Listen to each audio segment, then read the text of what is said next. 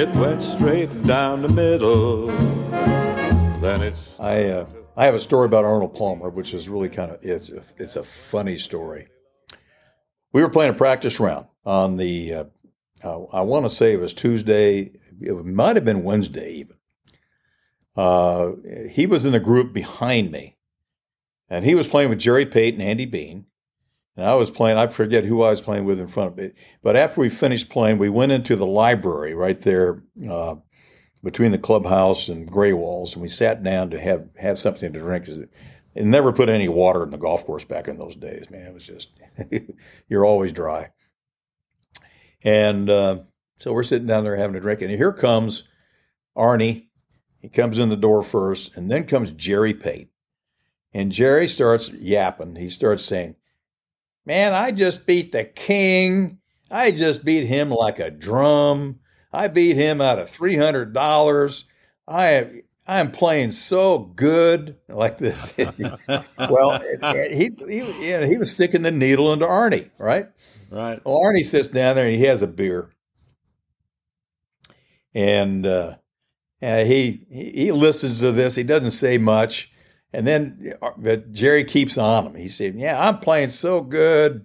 I beat him like a drum," like this. And Arnie gave him some crap back and like this. And he finishes his beer, and he gets that look in his face, this look in his face. And he slaps me on the knee. And he said, "Tommy, let's go play these sons of bitches." So, and mind you, we just played an 18-hole practice round. We're going to play an emergency 9 in the Open Championship. Yeah, for a little money. Let's go tee it up.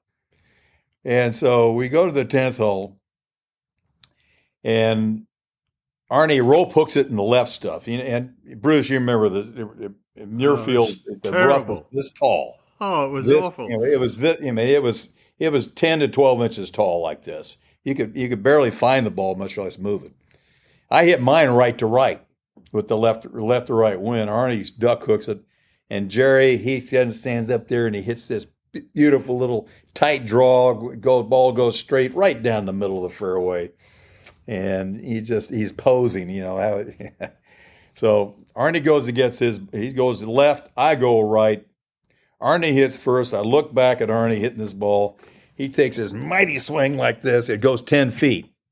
And he stops up and he goes like this. And it goes 30 feet. And he goes up there and puts the ball in his pocket. So I'm over here in the right stuff. I take a sandwich out and I hit as hard as I could just to get out. And it bounds up there short of the cross bunkers. Then it's Jerry's turn. Well, Jerry hits this 5-iron, and he hits this most beautiful shot. I mean, it's going right at the flag. A little tight draw again against a hard left to right wind. Just straight shot. Beautiful shot. And he's posing up there, and he says, get in, like this. And maybe the ball almost went in. It was that good a shot. And it goes about 8 feet past the hole.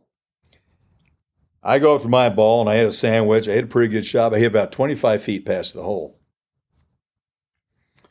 I get up over my putt, and right then and there, Jerry Pate found out what was going to happen. Because little did anybody know in that group, anybody, including my caddy, Alfie Fowles, that was the week I putted my absolute best in my career. 1980 Open Championship at Muirfield. I made everything. That 25-footer was like a 2.5-footer. It went right in the middle. It could have gone into a thimble. Jerry, of course, missed it. They never won another hole. Automatic one-downs. Never won another hole. We get to the 16th tee, and Jerry has stopped. He had stopped yapping. Lost his voice. And we're walking up there, and Jerry said, "Press." And Andy Bean, his partner, said, "I ain't pressing." "No, I ain't pressing."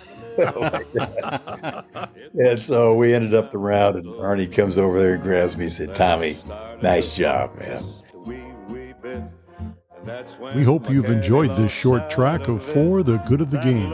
And please, wherever you listen to your podcast on Apple and Spotify, if you like what you hear, please subscribe, spread the word, and tell your friends.